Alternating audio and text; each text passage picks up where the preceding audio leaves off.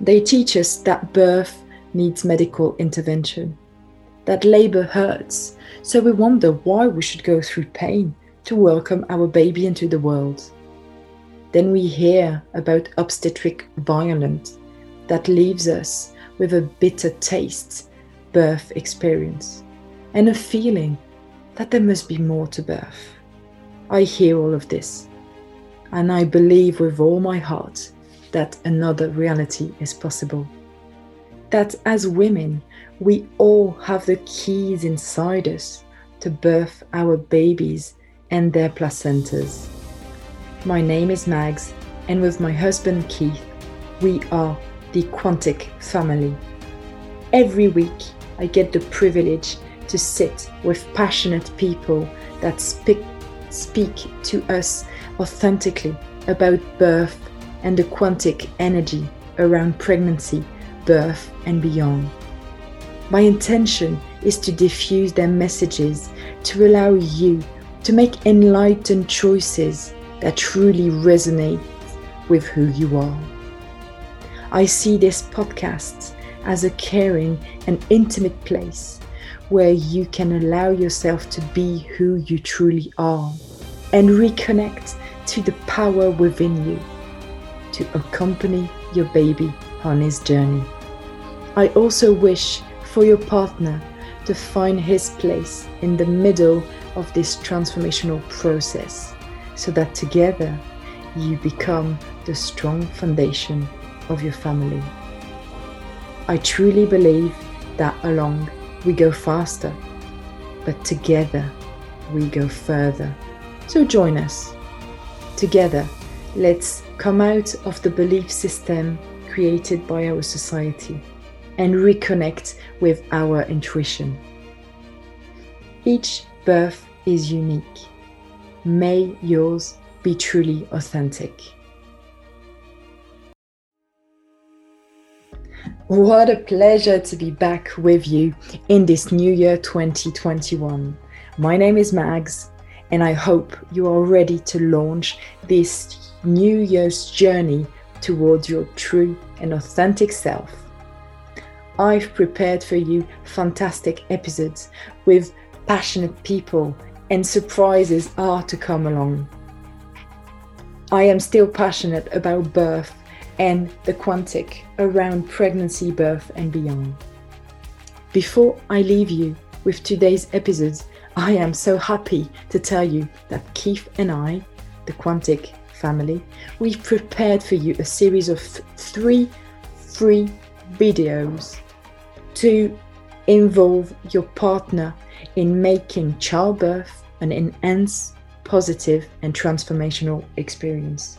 You will find a link to this series underneath the podcast episodes, and you can also find it in our link tree on Instagram and Facebook. Each birth is unique. Make yours be truly authentic.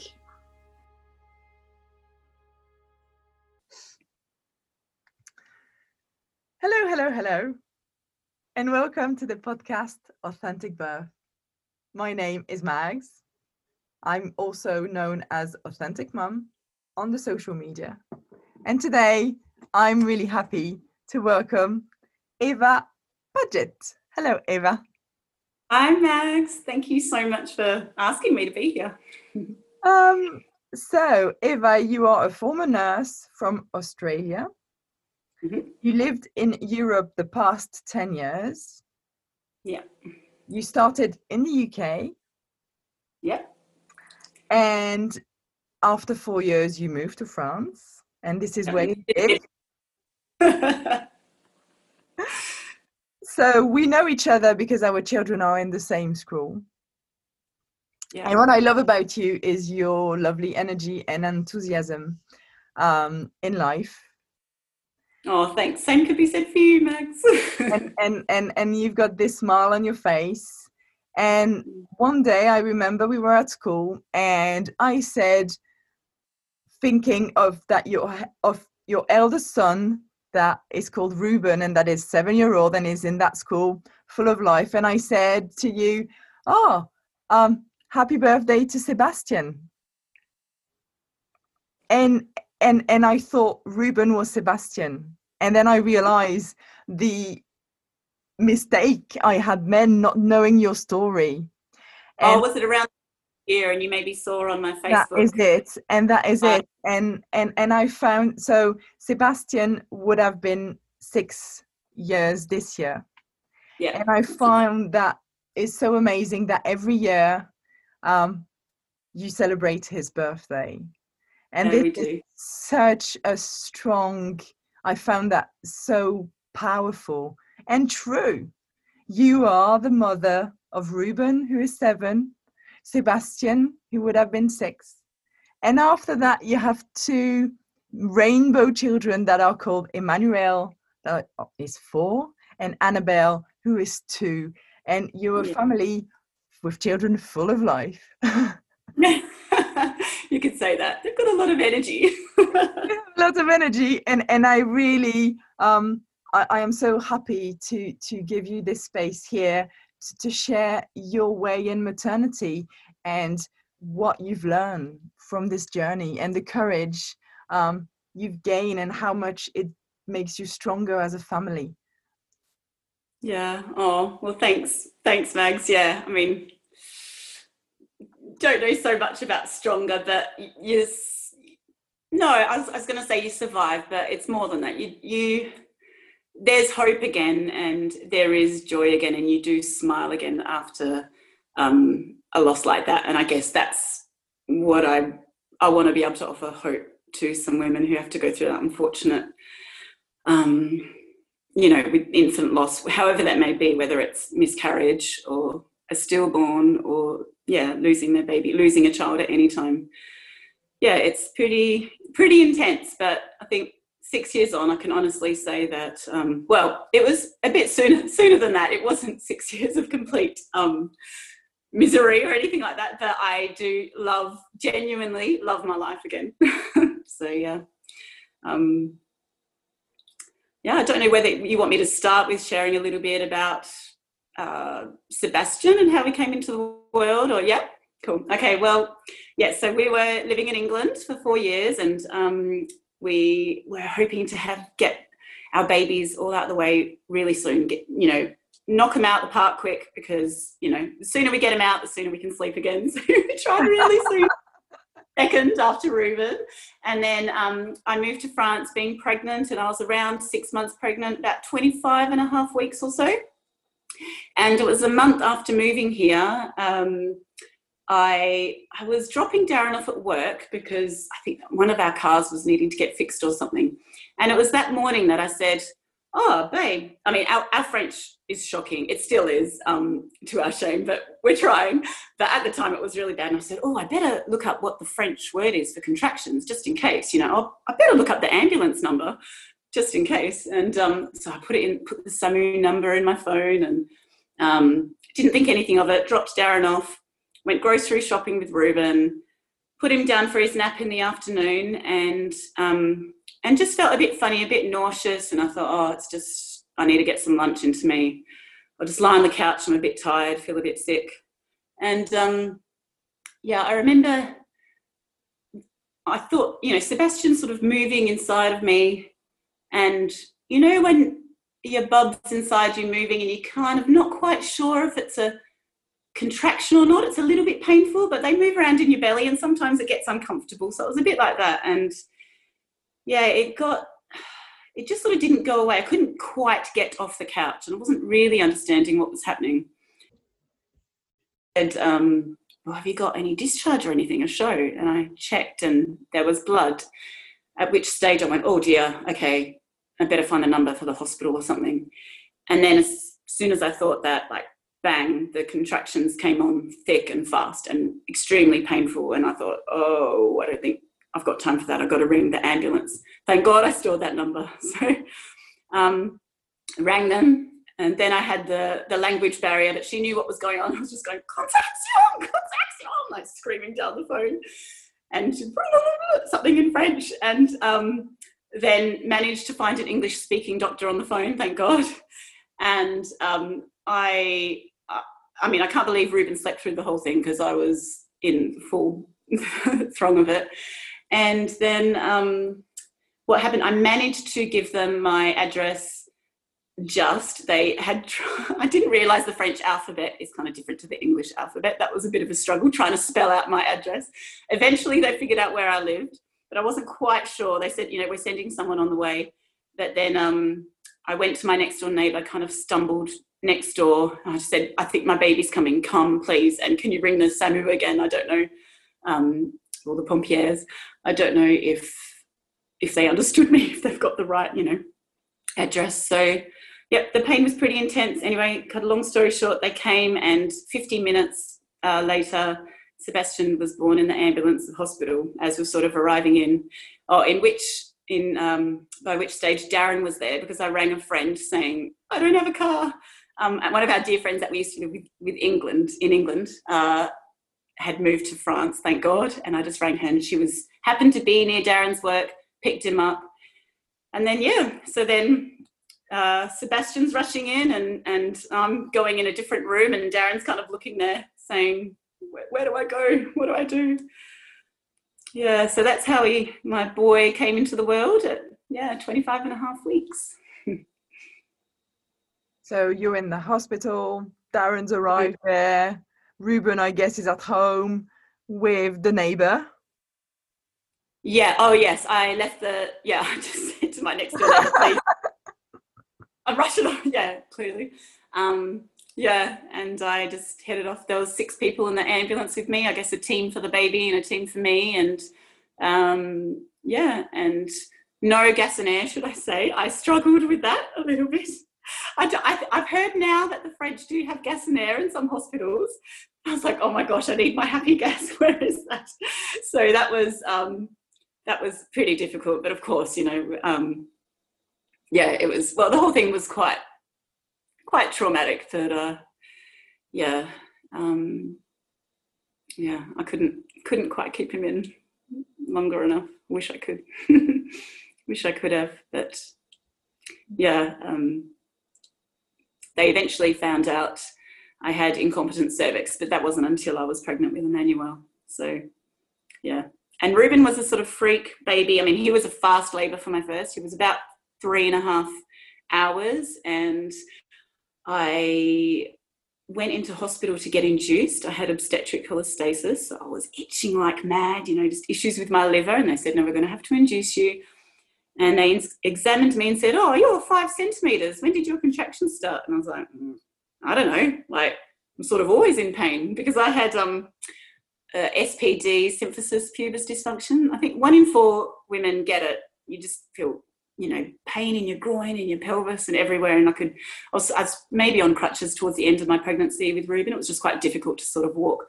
So it was difficult to walk anyway. And but anyway, I drove myself to hospital being 5 centimetres dilated, thinking I was getting induced. So he came into the world like a rocket, super fast. And eventually, when I spoke to an Australian doctor to sort of debrief everything, this Premi guru in WA, who was amazing, he sort of said, no, that is not quite normal for a first birth. And and like I said, by the time, it was probably partly genetic as well, the fact that my other babies came into the world early.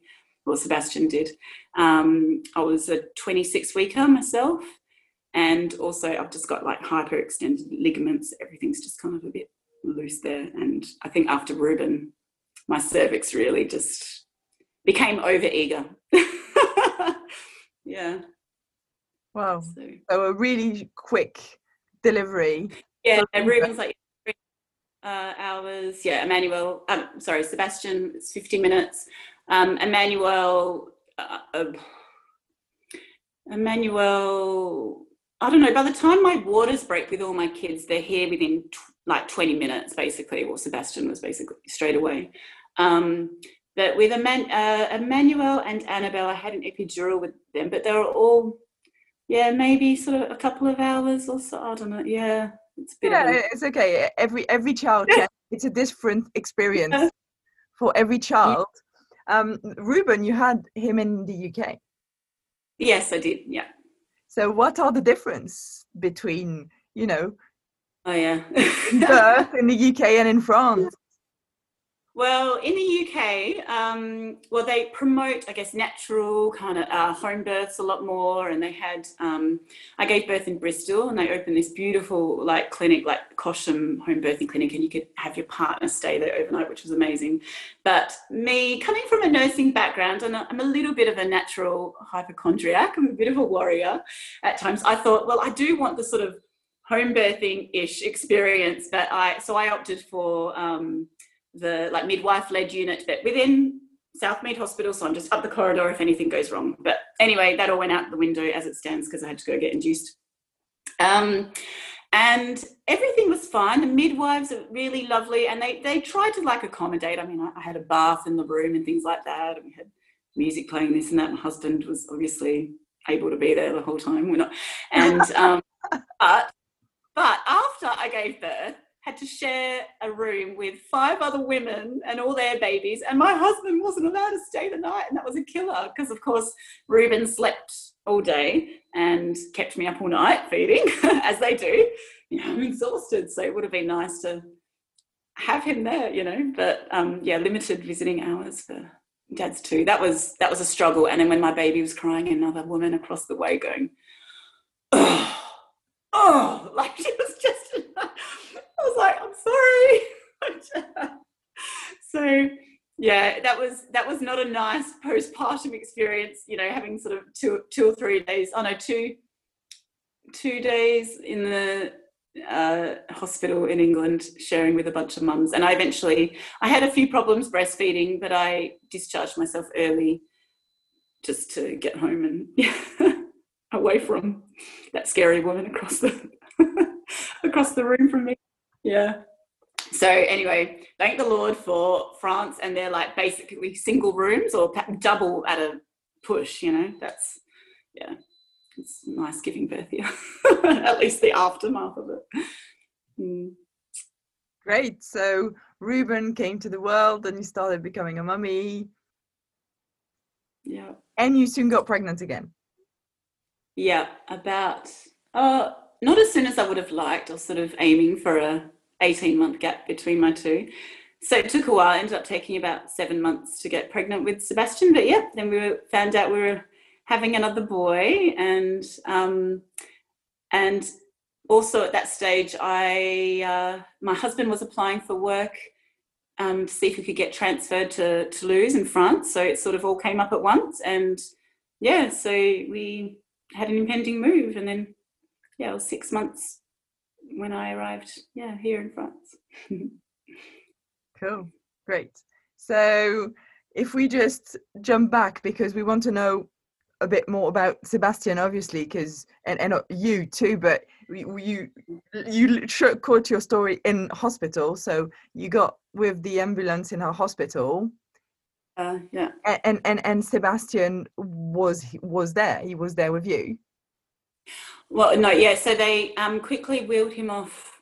Like as soon as the ambulance sort of parked, there was a bunch of sort of nurses waiting for him and doctors and everything. So they whipped him out. I don't know where I guess just to assess him inside. And they put me in, and they just eventually got me out, wheeled me to another room just to assess me. I was just in a bit of shock, obviously, and I delivered my placenta and everything there. And then I think it's all a bit of a blur, maybe half an hour later or something, they wheeled him in a little sort of incubator thing. Yeah, so I sort of touched his little toes and saw my boy, and couldn't give him a cuddle at that stage, but it was nice to have him there with me. And Darren as well was allowed in by that stage. So yeah, that was the first time I saw him. Yeah. So sorry, I'm asking a question that is because I don't know, and I'm not sure. Was he already gone by then? His little heart was no. Or was no, he was actually doing really well. He was when he was born, he was breathing himself. They said he's so little that you won't hear him cry. It's just because he's so small. But actually, he's a real fighter, and he's doing really well. He's breathing on his own. He doesn't actually need oxygen, but we are just assisting him a little bit. yeah, and he was a good weight. He was 990 grams, which is a good weight for someone that's a micropremy. Yeah. So I kind of had hope, and me being a 26-weeker myself, I thought, well, medical science has advanced so much through the years. I'm 38 years old now, and I thought, oh, surely, he's just a week earlier than me, he should be okay, hopefully. But then the doctors were very quick to say, look, you just never know with preemie babies. You can have a 28, 29, 30 weeker who is in chronically unwell, or they don't make it, and then you can have micropremies that make it and do very well. And also my labour just came on so suddenly, so quickly. There was no time for preventative care, like steroid shots to strengthen their lungs or anything like that. So so that was tricky. So he ended up surviving for 6 days. They say the first 6 days is really critical, and if you make it past that, then it should be okay. But I mean, as it stands, sort of 25 weeker, it's a fairly high sort of survival rate. But yeah, my boy didn't make it. Day 6, he had a catastrophic brain bleed, and it wouldn't have been fair to keep the life support on at that stage, because his organs, sort of heading into organ failure and things. So yeah, we had to turn off the machines. That was one of the hardest days of my life. Yeah. The other hardest day, of course, was his funeral. Both horrible days, but I was blessed, Mags, with 6 precious days with my boy. And some people don't get any, and some women don't get the privilege of being able to be a mum. So I count my blessings. I'm very grateful, but I'll always walk with a little bit of a limp, I think. There's always there's always someone in our family that's missing, but I'm still very grateful, and I would never change a thing for having had him and had that time with him. And you're keeping him alive in your heart. Yeah, absolutely. I think as a mum of someone that's sort of lost a child, I think the biggest fear that I have is that he'll be forgotten.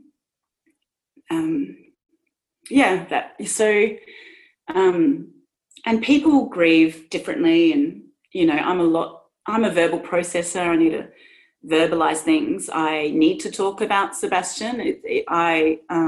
Especially in the beginning, I really needed to talk about him with friends, and I thought, well, what can I do? I had another friend who had gone through this similar thing, and she said what helped her with the years to come with birthdays was having just close friends, like send a birthday card, just something to sort of, remember them by, and then she'll always sort of have that and keep it in a memory box type thing. So I awkwardly emailed friends every year, come around November or so in the lead up to his birthday, just asking them, like, if you wouldn't mind, please could you just send a birthday card for my boy? And we spend the day, his birthday's on the 5th of December, and we generally wake up, open birthday cards, and often my husband would sort of have half days or whatever at work, but I would have, generally, like one of my dear friends who took my husband to the hospital at the time, she would spend the day with me, and she doesn't live in France anymore, but and I'd just talk about him, and then we'd get birthday cake, and with the kids, when Darren would come home in the afternoons, we would write little messages. I've got these eco-friendly like Chinese paper lanterns things, and we write little messages to Sebastian or draw pictures of things that he might like, and that was a really nice visual thing for the kids, and then sort of send them up to heaven, up in the sky, and happy birthday, Sebastian. And yeah, so that's generally what we do most years, except this year was generally the lead up, I should say, is generally really, really hard, the anticipation, and in the day it's sort of a bit less emotional or difficult than I thought it would be. But then grief just throws curveballs at you. It comes in waves, like when you least expect it. Some days you're traveling fine, some days it's awful, and this year was a particularly hard year for me, but the lead up was generally okay. And yeah, so it was a bit of a mess. I just sat and journaled and remembered him, and things that I sort of wish that maybe I'll touch on later, like tips for those that maybe go through this, things that I wish I sort of had done or kept of him. Yeah, like a lock of hair. Sorry, not. You just say it now. You can share it now if that's good. Yeah. It's good for you. Sure. It's fantastic. It just. Yeah. So I mean, they were amazing. The bereavement nurse that was with us on the day that he passed away, she was phenomenal.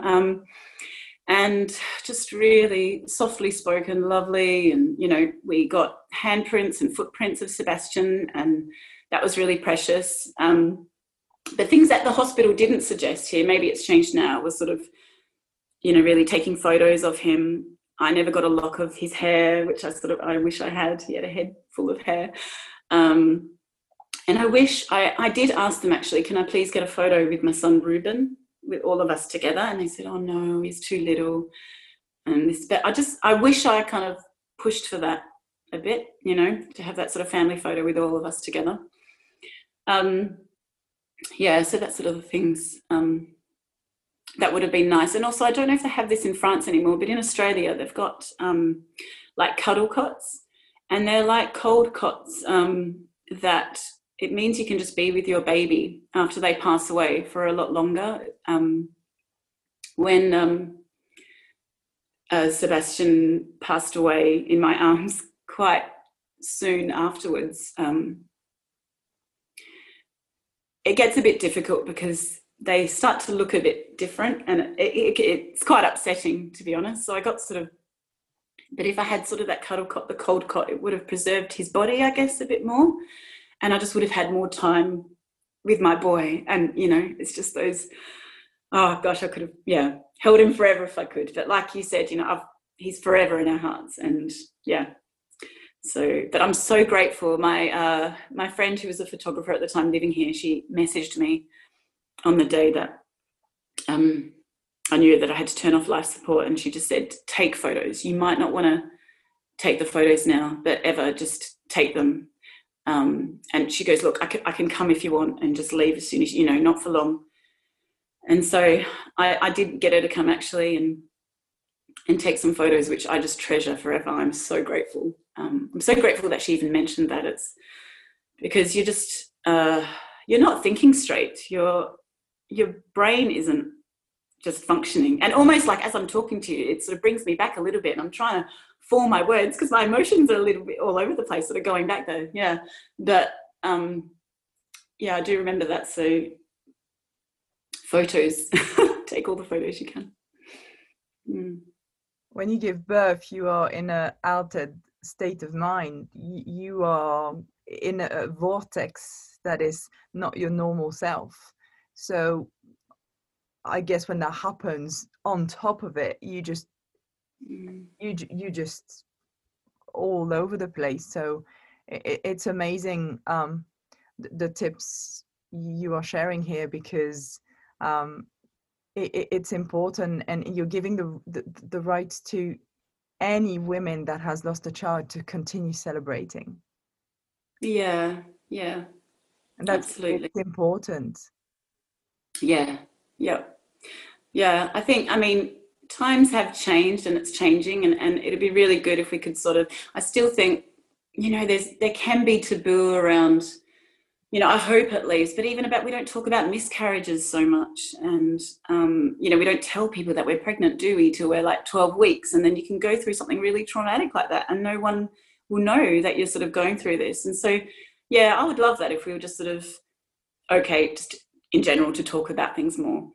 But in saying that, I am very open. I wear my heart on the sleeve, and I'm comfortable with that. And I think, and some people maybe, yeah, like it comes back to the thing, they grieve differently. And that's okay too. So it's sort of just having grace for each other, isn't it? In whatever process, however we are processing it, but giving permission to those that want to talk about their loss, you know, absolutely. And just as I think I say to some, one of my good friends that, you know, they often text me, oh, I'm sorry to to bring it up again, you know, maybe around his birthday, or, you know, but just thinking of you, and or, you know, how, like recently after his loss, how are you going? I'm sorry if I'm bringing it up again. But, you know, I think about Sebastian absolutely every day. There's not a day that goes by that I don't think about him. So it's absolutely okay to bring it up. And he's my boy, and I'm wanting to, in a sense, to keep his memory alive. Yeah, and some, you know, occasionally if I'm too emotional to talk about it, that's fine, you know. But I think, yeah, it's that when someone loses a child, saying something is better, I think, than complete silence and not saying anything at all. So even if it's like, oh my goodness, I'm so sorry for your loss, I don't know what to say, then that is totally okay, and that means the world too. So, because I know it can be awkward. You just don't want to say the wrong thing to those that, you know, are supporting those that have been through loss. And to be fair, no one ever said the wrong thing to me when I lost a boy, you know, when I lost my boy. So, yeah, I just was so grateful for the support, for the support that I had. And, you know, social media can be like, you know, fake book a lot of the time. It can just be quite irritating sometimes, can't it? And I remember, like, I posted, you know, when Sebastian was born, like, welcome to the world, Sebastian, but you came earlier than expected. But yeah, you're here and love you lots and blah, blah, blah. And a few days later, Darren's like, oh, Eva, come on, like, we wear our hearts on our sleeve. And I feel a bit fake, because people are kind of just like, you know, congratulations. And they've got no idea, which, of course, congratulations, it came to the world. But I don't think people realise actually quite how touch and go it is with him. And do you think we should just, you know, maybe just be a bit more honest in here and just get people around the world praying and get that support for us? Because we just moved to a new country, and also I did not know the language of the, you know, and I'm in this foreign land in a hospital and trying to, well, I had no French, so I was sort of depending on nurses that could speak a bit of English, and some friends, bless them, that came to translate at the time. But yeah, so then we sort of posted a bit more of his story into the lead up of him passing away. And I tell you what, Mags, like, you know, I was nervous too at the time, putting my heart out like that. But I remember the day before and the morning of his funeral, just scrolling through every single message of support, and I would physically just felt strengthened. It's like, no, I can do this. I can face this day. I can get up out of bed. I can do this. I can be, you know, it strengthened me. And I would reread them. And I read them now on his birthdays. I still sometimes go through the memories now are popping up on Facebook every year, you know, and I go through and just to remember, like, oh, wow, we were so loved, and it just meant the world. And I'm just convinced almost that no matter what trauma or difficulties that people go through, if you've got a loving community around you, you know, they just carry you in times when, you know, you're going through your tough times. And it's, yeah, they carried us, our friends and family carried us through that time, and still do in lots of ways. So, yeah. And it's about finding that tribe. And, yes. and having the courage to wear your heart on your sleeve. Yeah. Then you really can connect with people that like you for who you are. Yes. And that is scary, isn't it? It's scary bearing your heart. I'm very conscious of the fact that when we moved to France, we had this we lost our child, had this trauma happen, and no one really knew me before I was like broken ever. And so that was really tricky. I was like, oh man, they're going to know this Eva that's a burden and a drain and in tears all the time. And, you know, this is not me. Generally, I feel more positive and, like, you know, and that was really hard, giving myself that permission, you know, to cry. I remember to cry and to grieve. And 2 months after Sebastian died, or 6 weeks, it's like not that long, a friend came over and she was like, you know, are you okay? And I was crying, just going, oh, I'm sorry. I shouldn't be crying at this point. You know, I should be like getting over it. I don't know what I was thinking, like 2 months later. And she was just like, oh my goodness, like, no. Like, and it wasn't until there was another mum here in the expat community who almost lost her baby, that I remember thinking just an incredible sense of, oh my gosh, I've got to help her. I've got to bring her a meal, do whatever I can, you know. And then I thought as well, oh, what was I thinking you know, she didn't lose her child in the end, thank God. But then I just remember thinking, why was I so hard on myself? You know, yeah, being so deep in sort of grief. So, you know, and it's okay as well just to know that I really want this podcast, I want people to walk away from this feeling a sense of hope that you will smile again one day. It's not going to be, you know, dark forever. You know, the pain is so immense in the beginning that you can barely breathe for it. You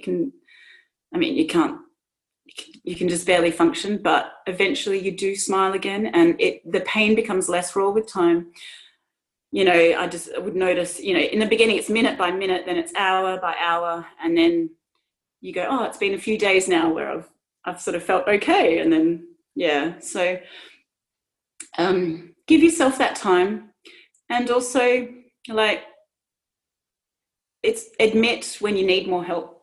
It wasn't until after 6 months after Emmanuel was born, or 4 months after Emmanuel was born, I was really struggling with, I think now they'll probably panic attacks, just waking up in the night going, are you there, Darren? Who else is going to die in my family, essentially? And extreme panic, like, Darren, you okay? Or, you know, or is Ruben okay? Is Emmanuel okay?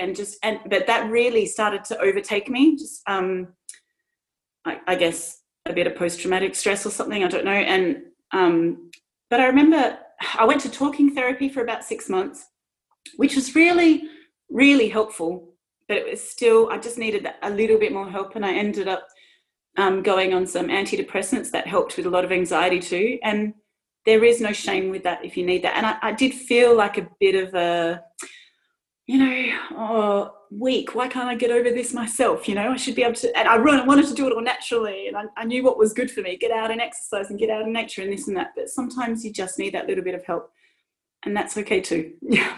So. And it's important to hear. It's important to allow yourself to say, hey, you know, I can't manage this. I really don't know how to do it. I'm really trying hard, and I don't know what to do now. So I need support. And that's really courageous. Yeah. I mean, I remember I did, texting a friend. Well, I rang an old friend in Australia going, sort of, this is what's going through my mind at the moment. Like, and, you know, is this kind of normal? Do you think about this? Like, really loads of health anxiety, death anxiety, this and that. It was probably a lot of my pregnancy hormones after, you know, they dropped at about 4 months after having Emmanuel. She's like, no, you're probably not in the best state sort of mentally. And that was a real gift. She's like, it's okay, you know.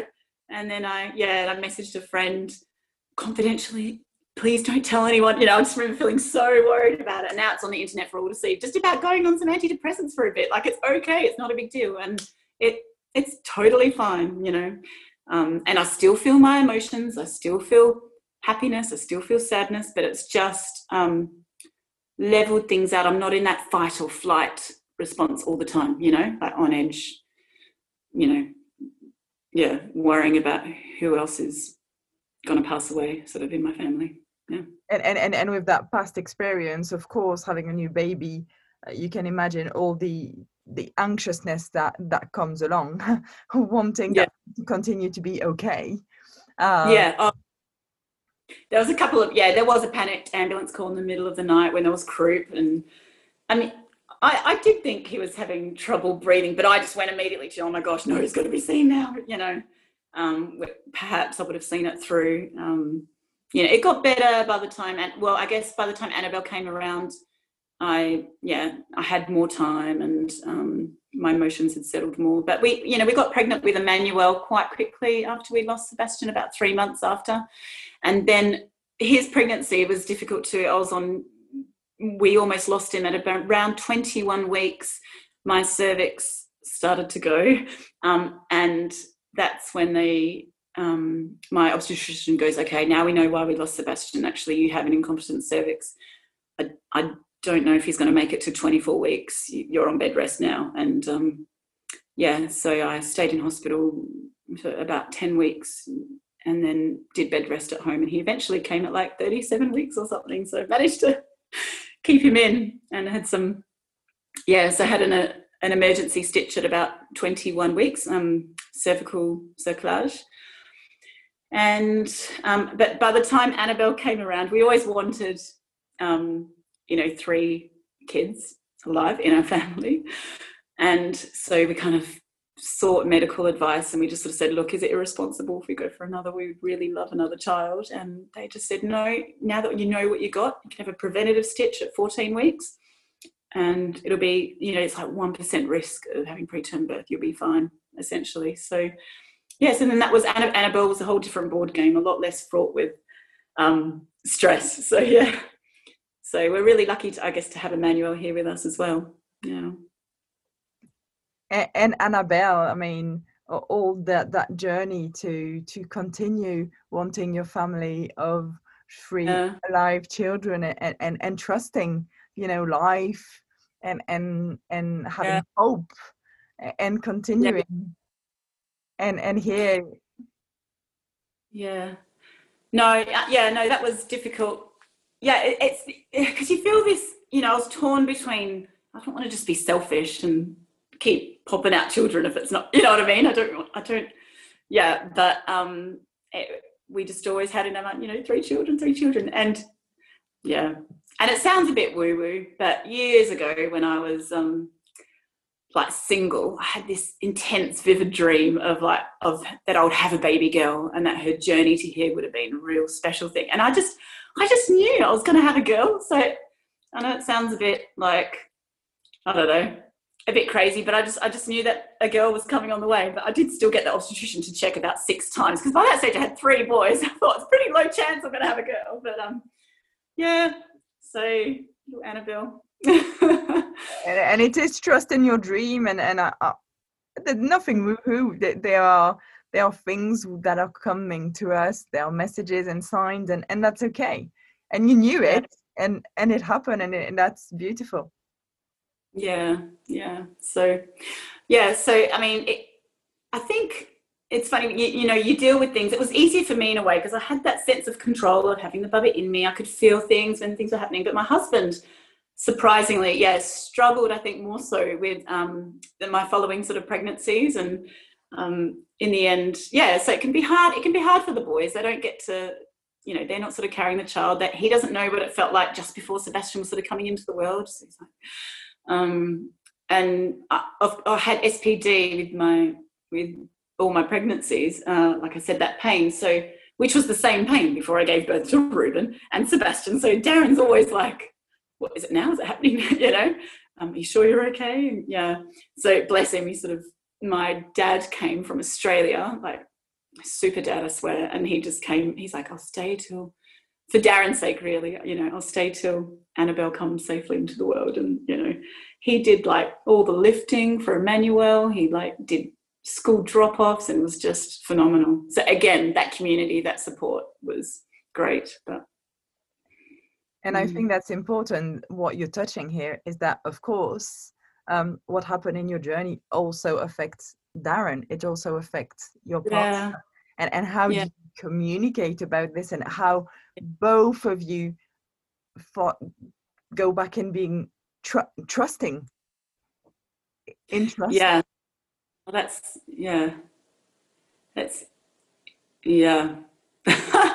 interesting sort of comment. I think what was helpful,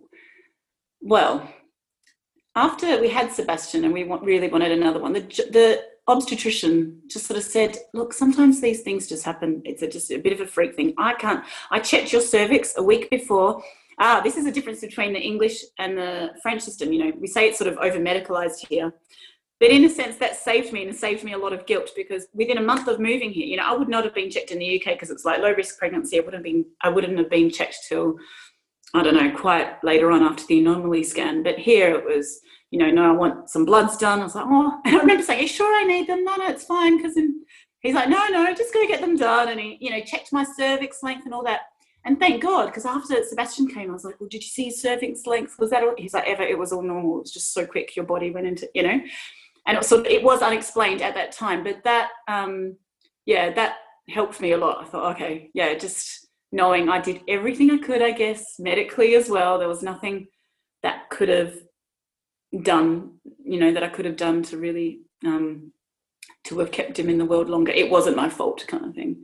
And that's the thing, the guilt that mother guilt is horrible, isn't it? But when you lose a child, I probably blamed myself, though, in a sense, for Sebastian's death for about 3 years after, until I spoke to a doctor in Australia, only from the sense of, this is probably a language barrier thing too, but the nurses were saying, look, if there's any kind of trauma, like if your baby's too cold or too much pain or this or that, that can cause a catastrophic, it can cause a big brain bleed. Like, I don't know if I'm getting it right even here medically, but essentially they're saying, yeah, we've got to be, they need a warm, calm, peaceful sort of environment. You just don't want to, I was like, okay.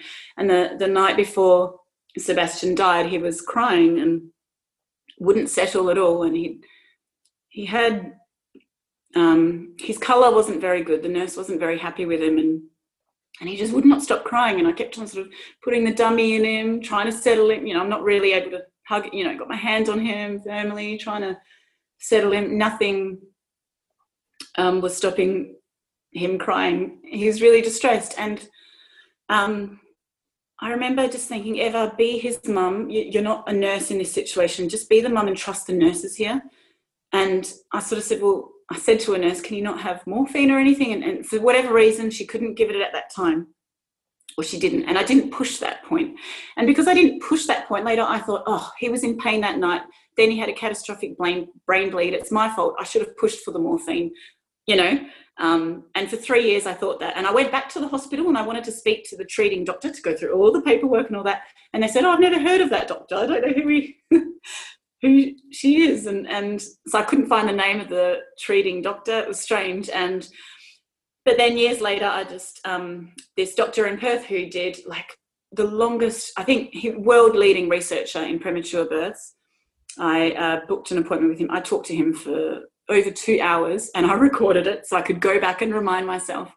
He just said, Eva, I am, like 500% sure you had nothing to contribute towards the death of Sebastian. It was just all I needed. 3 years later, a load off me. And he explained things medically, what happened. He's like, look, as he's recovering and his blood pressure's getting,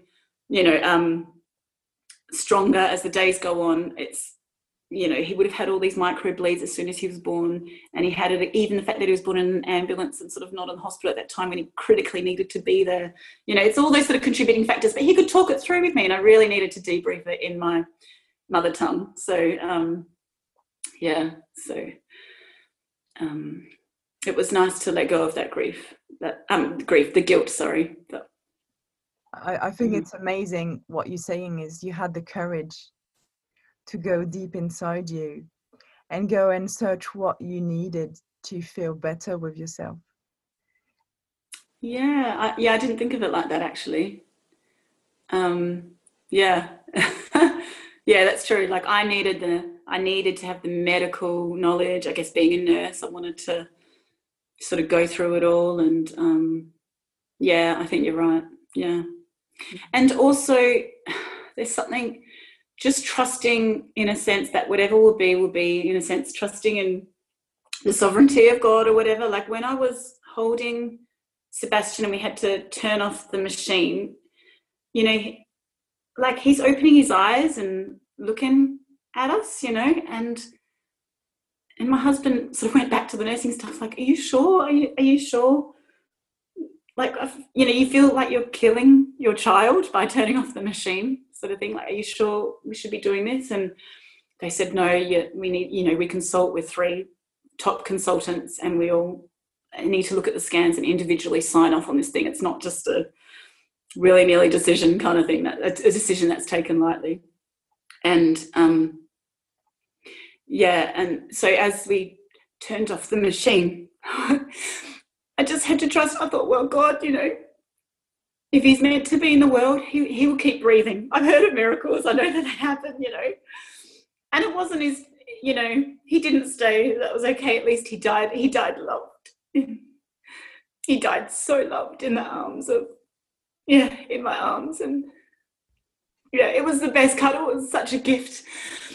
all I wanted was to cuddle him before Christmas. And so he was born on the 5th of December, and at the time when I thought that he'd be sort of okay, and I thought, as long as I get a cuddle before Christmas, but I got my cuddle. But so the 11th of December he passed away, and it was the best cuddle, Mags. I'll always treasure that. I'm so glad I got to. And he chose you to come and live this experience in your arm and with your support.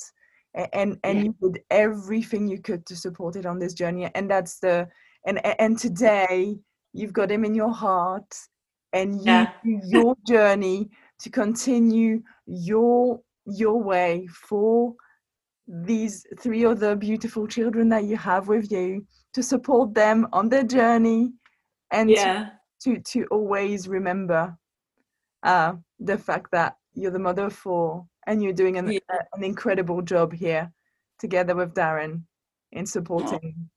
Thank you, Emmanuel, Ruben, and Annabelle. Thank you. And he was such a gift. The gift that kind of, if there can be something good that comes out of it, the gift that Sebastian gave me was, I just hug my kids so tight now, and it changed the way I parent, in the sense I think we can be hard on our firstborns, and sometimes you don't know what else to expect. You don't know if they have a tantrum or something. It's like you blame yourself for being an awful parent, but not realizing, I'm just learning so much about the developmental stages of kids and what they go through, and I think that's really important. So after Sebastian was born, it's just I try to prioritize. I'm no guru at attachment parenting, but I really try and just make a point of prioritizing that relationship and connection over me having to have my own way, and you need to obey just because I said so, which I would have been, I think, more so in the past. It just helped me. He's helped me not to sweat the small stuff. I still do. Like I said, I'm a bit of a natural hypochondriac. I worry about things, but in general, it's made parenting that much sweeter, in the sense Emmanuel and Annabelle and Ruben, I just absolutely adore them, and I feel like I can be more present in my relationship with them. Yeah, I do still yell too much, so I don't want anyone feeling like I know, I have no parenting saint, but at least it's my goal. I'm working towards that, and Sebastian really sort of changed the trajectory with that, I guess. I wouldn't have probably considered, that you could sort of potentially parent in a respectful way, not yelling at your children. And you do your best, and we all have ups and downs. And it is tricky to be a parent. It is tricky to go on the way and respect and give the space to every child in their unique essence, and also have your own space that feels good, and your partner space, and it's all a very interesting jigsaw puzzle. It's a journey. It's a journey that we live together. It is. Well, thank you, Eva. It was amazing. Thank you for sharing. Oh, that's okay. Thank you. Thanks for the privilege of being able to share with you. And absolutely. Yeah, it was really lovely to talk with you, and always happy to talk about my boy. Yeah.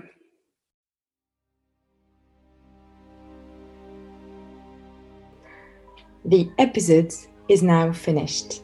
I really hope you enjoyed it. This podcast is here for you. Please contact me to give feedback, suggestions, and themes that you would like that we discuss. You can find out all the information from my guests and my contacts in the text underneath the episode. I believe that it is together that we go further. So please help me to connect with a maximum of pregnant couples to support them in their enlightened choices. Go on Apple Podcasts, find the podcast Authentic Birth, scroll down to the bottom of the page and find the section Ratings and Reviews. Click on the number of stars that you would like to give to support the podcast. 5 is the best to diffuse the message further. Looking forward to seeing you on the next episode. And in the meantime, look after yourself. Each birth is unique. May yours be truly authentic.